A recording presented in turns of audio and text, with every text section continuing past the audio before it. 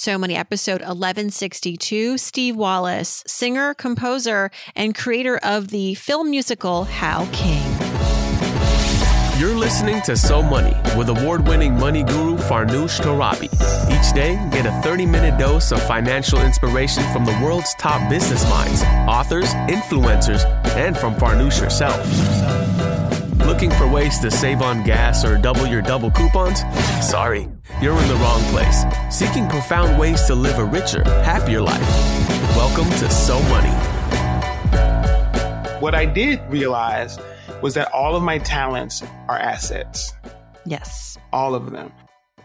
Our guest today is as prolific as he is talented. Stephen Wallace is a singer and composer from Chicago. His professional expertise incorporates a plethora of genres and styles from soul, hip-hop, blues, and classical.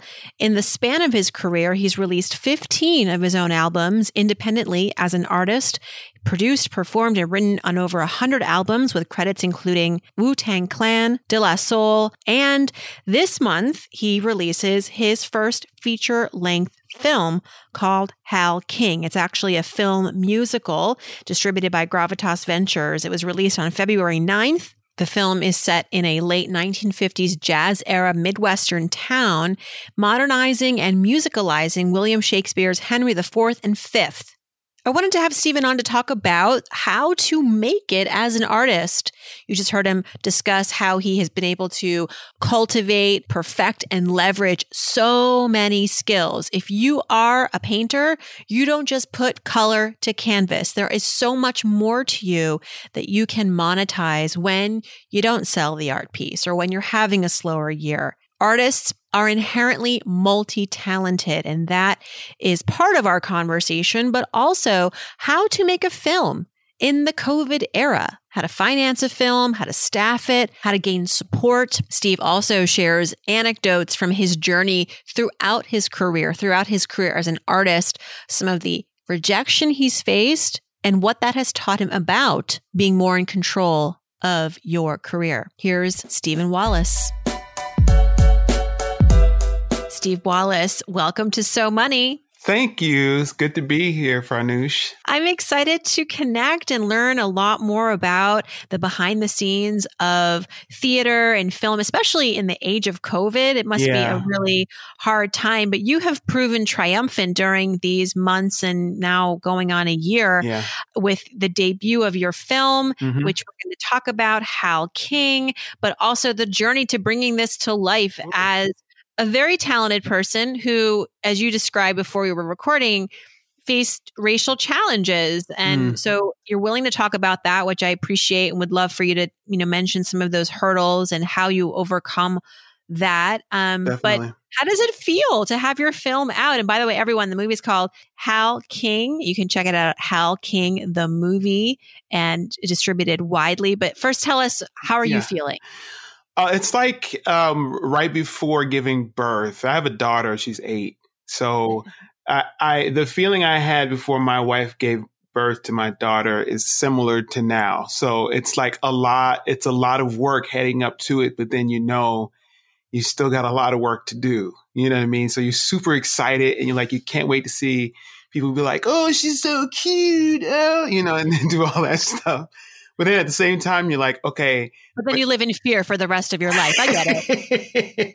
Right. No, not at all. It's more like, okay, now what do we do with this being that was, placed into our lives, And much like bringing a child to life, there is an incubation process. There is 9 months for a child, but it sounds to me like this film is the culmination of years of hard work and sweat and planning and plotting. So give us the summary of what helped bring this film to life and tell us, even along the way, some of the challenges that you faced. Sure. I mean, I wrote on social media that it was literally my blood, sweat, and tears. And people say that, but I realized through this film that it had to happen. A lot of money came out of me and my wife's pockets.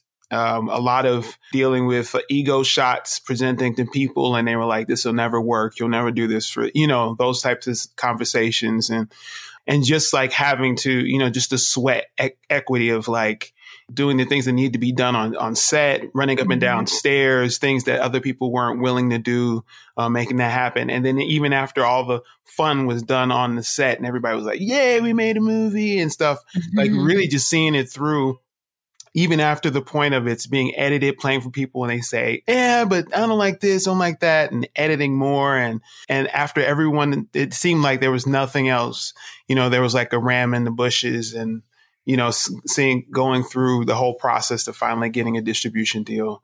And just to share with listeners, what is the movie we're talking about? This is Hal King, groundbreaking new feature-length hip-hop R&B musical. I'm reading on soultracks.com, which gives a glowing review. It's set in the late 1950s jazz era Midwestern town. The film modernizes and musicalizes Shakespeare's Henry IV and Henry V through the iconic character of young Hal.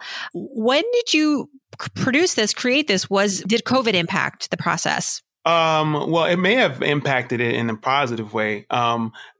We created and produced all of this stuff like way before COVID. So we were done filming. Well, I'll just say before COVID, I won't give everything away. But I'll tell you, the idea started for me probably over a decade ago. I had a dream that I feel like God gave me this dream of like, I saw Usher, the singer Usher, and he had like jeans and Timberlands on, but he had like a poet shirt from the 19th century and he was running through a battlefield. And I woke up from the dream and I said, what does that mean? But at the same time, I knew exactly what it meant. Like with my background, I was trained as a classical opera singer, but also I was raised around hip hop and R&B. And I've always wanted to find something because I've worked in both areas and kind of stayed in those areas, but I wanted to find a way to bridge the gap. I saw so many similarities in the storytelling that I thought would be really fascinating to see how to bring those things together. So I knew when I got the dream, I was like, okay, this is it. And I started to try to pull some people together to make it what it is today, and I oversaw the whole process. And once I got all the lyrics and stuff together, I just wrote music for the whole thing. And I wanted to try to keep that modern and classical feel throughout the whole thing. I want to get into how you did this financially, investing your own money. But first, let's go back a little bit and talk about, what you were telling me before we were recording, which is that throughout your career, you faced challenges because of your race, and whether that was not being hired for certain projects and certain roles. And you asked yourself for a question with 4 words, which I love. I think we all have this moment when we feel like we don't have a lot of power. There's not much we can control, but yet there is. And the question is, what can I do? Yeah. That was a pivotal, so first talk about some of these challenges that you faced. Sure. And was this what can I do mindset pretty constant for you, or was it? I think it was something that kind of bubbled up to the surface after different things happen. So I'm always trying to think, what can I do is the question, especially, in my life as an artist, I'm always trying to figure out what is it that I can do? How can I fulfill myself and connect with the core of who I am as a person? Even beyond being an artist, and let the art come from that. Well, the thing that happened to me, just some of the personal experiences, when I first auditioned for colleges, the school I actually initially went to was Illinois State University. There were some professors there when I first auditioned that were saying, oh, his voice is too gospel-y. And I had sung some classical music when I auditioned. But there was a Black professor that was on staff there, Dr. Alphonse Anderson. And he was like, no, that doesn't make any sense. He's got the voice to do this, and just having somebody to have to help, to support that too was really key. He's the one that really got me into the idea of singing opera. I wasn't really into that at first. I was more like R&B, hip hop. And then I knew about some classical things here and there, jazz, definitely. But he really opened me up to the idea, which exposed me to the art of musical storytelling on stage, which includes musical theater and so forth. But going through auditioning with opera, I auditioned for the Metropolitan Opera when I was 21 or 22, a couple times actually. And there was this one year, and I'll just brief with this. You know, one of the things that they tell you is if they ask you to sing three pieces, then you're moving to the next level. You know what I mean? And that was the thing. So there was one other person they asked. It was a lady, a soprano, and she sang 3 pieces. And I was the only other person they asked out of everyone to sing 3 pieces. And I felt really good about my performance that day. And there was another tenor who sang, who was white, and he cracked like he was cracking while he was singing. And when they finally announced who was going to the next stage of the auditions, it was the lady who sang the 3 pieces, and it was the tenor who cracked. I was in shock. I mean, I was like, what's going on here? You know? And I talked to the judges afterwards, and one of them was like, look, she just gave me this look like I kind of understood. She's like, it was some choices that were beyond my personal control, but I understand your frustration, you know, and it was confirmation to me in that. And I've had other situations where maybe, you know, you go to audition for something, for a role, and other people go in that, you know, don't have the level of skill or expertise that you have. And I know there's a lot of arts is weird because it could be so subjective. You know what I mean? But a voice cracking? I'm sorry. Yeah, right. You know, that is the opposite of what you want to happen in an audition for a voice role. And it was a big crack. It wasn't like a little flub. It was like, ooh. But I mean, there's things like that happen, even to the point I was in a role with a company, and the conductor was looking at me when I was singing. The first time I met the conductor, and he came in, and I sang through the piece. We were like all practicing. It was all pretty new for us, but he was looking at me, rubbing his head like he was confused that what I was doing, and made me sing the whole thing again, and did the same thing. And he moved on. And throughout the whole process, he made it harder and harder for me to exist within I already had the role. I was in the piece. I was performing already. To the point where I just walked away from the show. You know what I mean? Despite this, do you feel as though you are happy that you were a trailblazer in many ways, in that, a strapping young Black man who might automatically be assumed to be more of like the hip hop R&B culture is now singing classical opera? You did turn heads, and unfortunately some of them were not, impressed or surprised, but at the same time, you did make an impact. Yeah, definitely. I mean, I definitely see that. And I see that in other younger singers that are coming up now. And I think one of the most important things is that, there's a mentality that comes with, being able to, I'll tell you, there's an experience I had when I was in an opera with an all Black cast. And it was just amazing just to kind of be there with people and I never had to worry about if someone was telling me something, it was because I was Black. Mm-hmm. It was just an amazing feeling, But I mean, as far as being a trailblazer, there's people that have done these things way before me. I mean, there's George Shirley, Roland Hayes. There's, as far as tenors go, and of course, Leontine Price, Marian Anderson. I mean, people, Robert McFerrin, they've all definitely blazed those trails. I think one of the things for me was that because I was talented in a lot of different ways, not just performing, but also with creating, that it pushed me to be like, okay, I was seeing my friends having a hard time getting roles and going through the same thing I was going through. And I was like, well, what do we do? Like, I can't.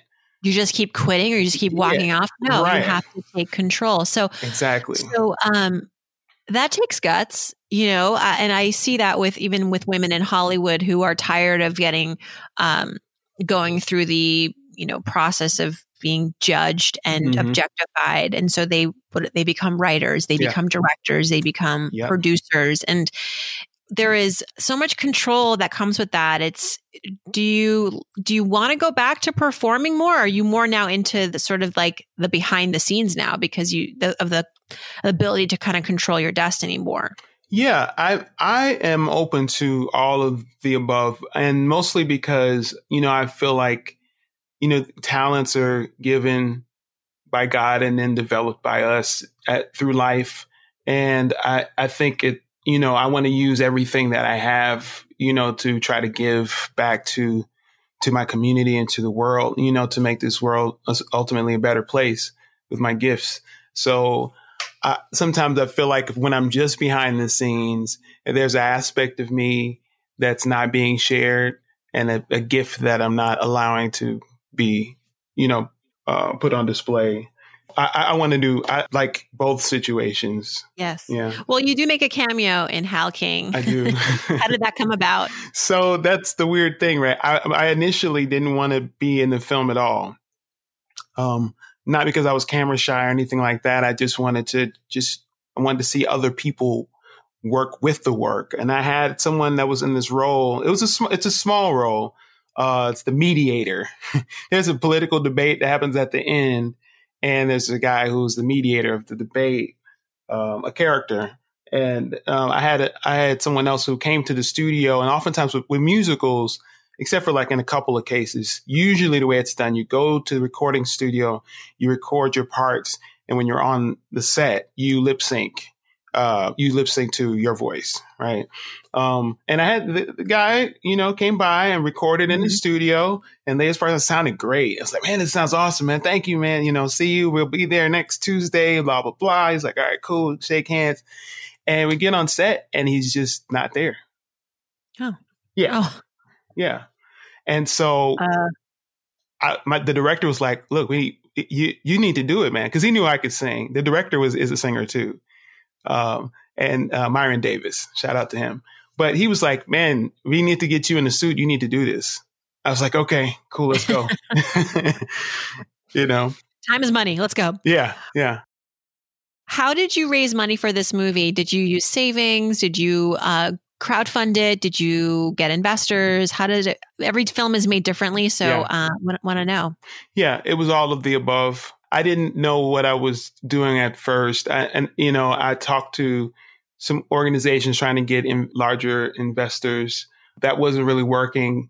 People didn't see the money in it, or they didn't know the field, didn't know entertainment field. I wasn't talking to the right investors. And so I started to go to people that had a stake in my life. So it was like family, friends and professors and people like that. And I sat down with them. I presented a professional 20-page presentation for them, said, this is what we're doing. This is what we have. This is the plan. This is what we're looking for toward the future, and showed them all the percentages and everything. And for the most part, those people, they invested in me because it was me. They knew me.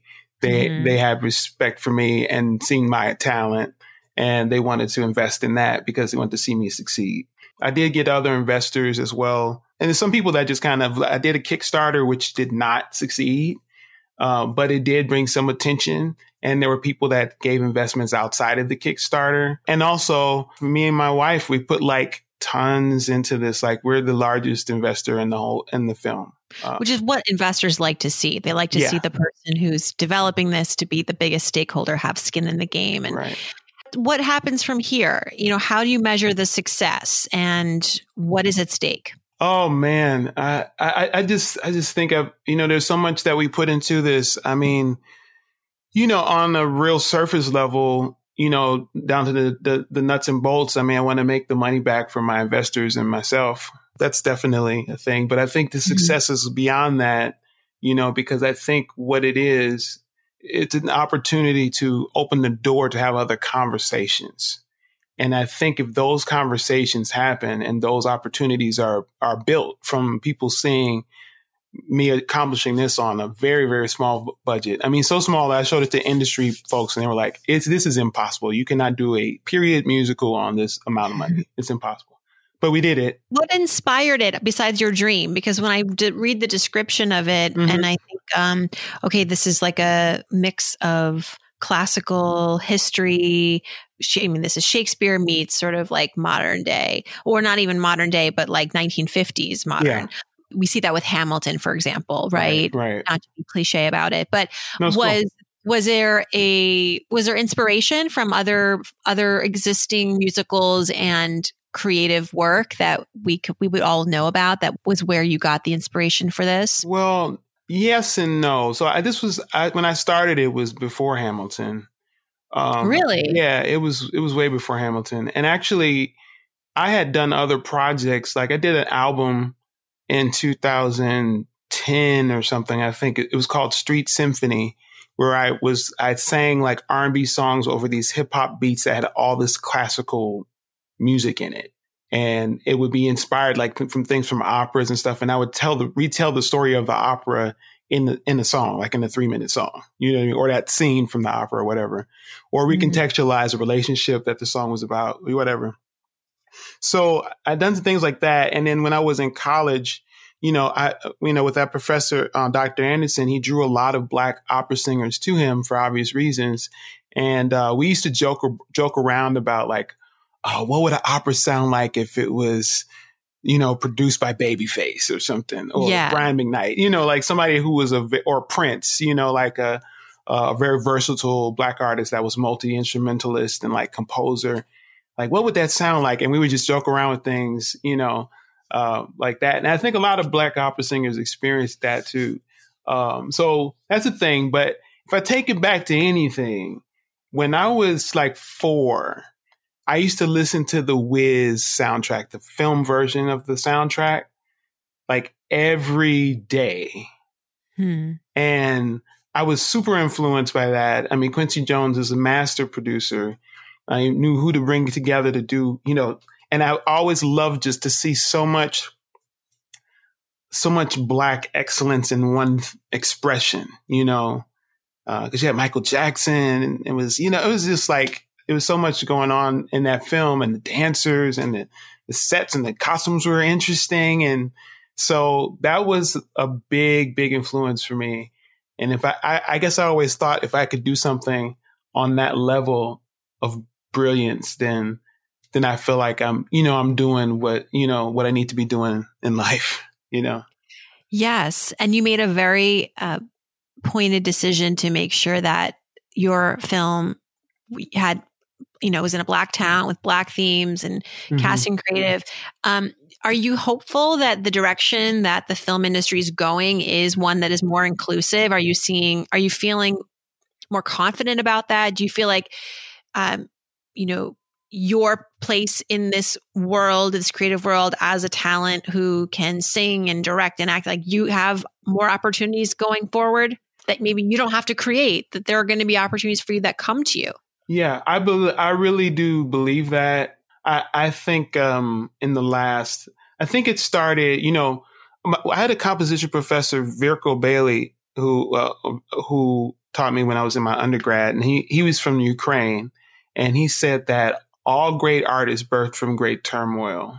And that's how I felt from how he grew up in Ukraine and what he experienced. And if you look throughout history, I mean, some of the most extravagant periods of great art. I mean, from my cultural perspective, you're looking at the 60s and 70s and like what was happening, the civil rights movement, 50s, 60s, and 70s, and the type of music that came out during that time. It was, so powerful. And then hip hop, late 80s and early 90s. And, we all saw Straight Outta Compton, you know what I mean? Like so I'm saying that to say that the death of Trayvon Martin to me was sort of a tipping point artistically, if you really look at it, because there was a lot of great films. I think Selma came out around that time or like a year or two after. And then it was like a lot of really artistic expressions. And even hip hop sort of changed a little bit, even though there's still some other stuff that this is a whole nother podcast talk about hip hop. Yeah. but which we can do. Yeah, definitely. I mean, I consider myself a hip hop aficionado, I study the culture as much as I possibly can, but yeah, I mean, just to see like certain types of artists that are coming out, like, Chance the Rapper, and then some of the things that Kendrick Lamar was doing and J. Cole, really powerful stuff that we hadn't heard in a long time. So I feel like that we're kind of in the midst of, just speaking from my culture, like a Black arts, movement right now. So I'm seeing that definitely. Even with like, Black Panther, all part of that, and a lot of great movies, Photograph, and I can just go up down the line, which is really exciting to be a part of. I always was saying to myself, I hope to be a part of like a movement like that I could be in that number with everything else that's going on. The film is Hal King the movie. Before we go, Steve, I'd love for you to share with the audience some advice around how to financially survive as an artist. I think a lot of people who are super talented don't pursue the arts or they do and then they give up because it's a struggle financially, can be.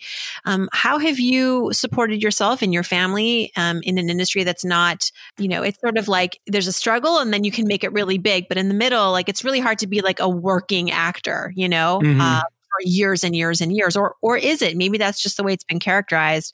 Tell us about your experience and any advice you have for budding artists. Yeah. So I had a mentor some years back that was a music producer and a DJ, and he gave me the book Rich Dad, Poor Dad once. And I read through it and I had no money. You know what I mean? Like I was living check to check. And so I took that because a lot of the crux of that whole book talks about assets and liabilities, and that your assets need to be greater than your liabilities. It's a really simple thing. Assets make you money. Liabilities basically waste your money, or, something like that. Right. So the idea with me not having what I thought, I was like, well, I don't have any assets. I'm like I'm in a studio apartment. I'm trying to pay my rent each month. It's low income housing. What is this? How does this refer to me? What I did realize was that all of my talents are assets. Yes. All of them. So, and I really thought about, all the talents that I've been given and I've developed. I draw, I sing, I play instruments, other things that are directly adjacent to the things that I do, I also can do. So because I could play instruments, I got to start developing myself as a music producer, as an arranger. I was doing some of that stuff before too, and then that kind of led me to music engineering. And so not just recording vocals, then mixing vocals, and then not just mixing vocals, but also mastering a song, So that just kind of expanded from drawing. I was doing designs for people. I was doing logo art. I was doing cover designs, these types of things. So, and then as a singer and being a singer on stage as an opera singer, why not go into straight acting? Of course, teaching lessons and these types of things. Realizing there are certain places that always need music as a practical resource. TV, churches, or places of worship, other places of worship, to add your services to mankind in that way. So what I've found that's worked for me is to have all of those assets kind of spinning, and some are spinning more than others. And some are not spinning at all, but maybe they will next year, Right, right. And that's how it's worked for me. Diversification. Yes. Yes. It has many meanings, but in your career, also so important. HalKingTheMovie.com. I'm going to watch. The world premiere was on February 9th. It'll be airing for 3 months, and it's streaming on, you tell us, YouTube, Amazon. Yes. iTunes, and a ton of different cable service providers such as Comcast and Spectrum, Dish Network. It's on Google Play. So it's in a lot of different places, but the most common ones are the Amazon, YouTube, and iTunes. And if you go to HalKingTheMovie.com, you can stay in contact with us, and we give you all the information you need there. Wonderful. Steve Wallace, congratulations. Thank you. Huge. Yeah, thank you for having me, Farnoosh. Thanks so much to Stephen Wallace. You can visit stevewallacemusic.com, and you can learn more about Hal King the Movie at HalKingTheMovie.com. More links on our website at SoMoneyPodcast.com. If you have a question for me for our Friday episodes, don't hesitate. Join me on Instagram. Send me a direct message there, a private direct message, and I will keep it for consideration for a future So Money episode. Thanks for tuning in, everybody. I hope your day is so money.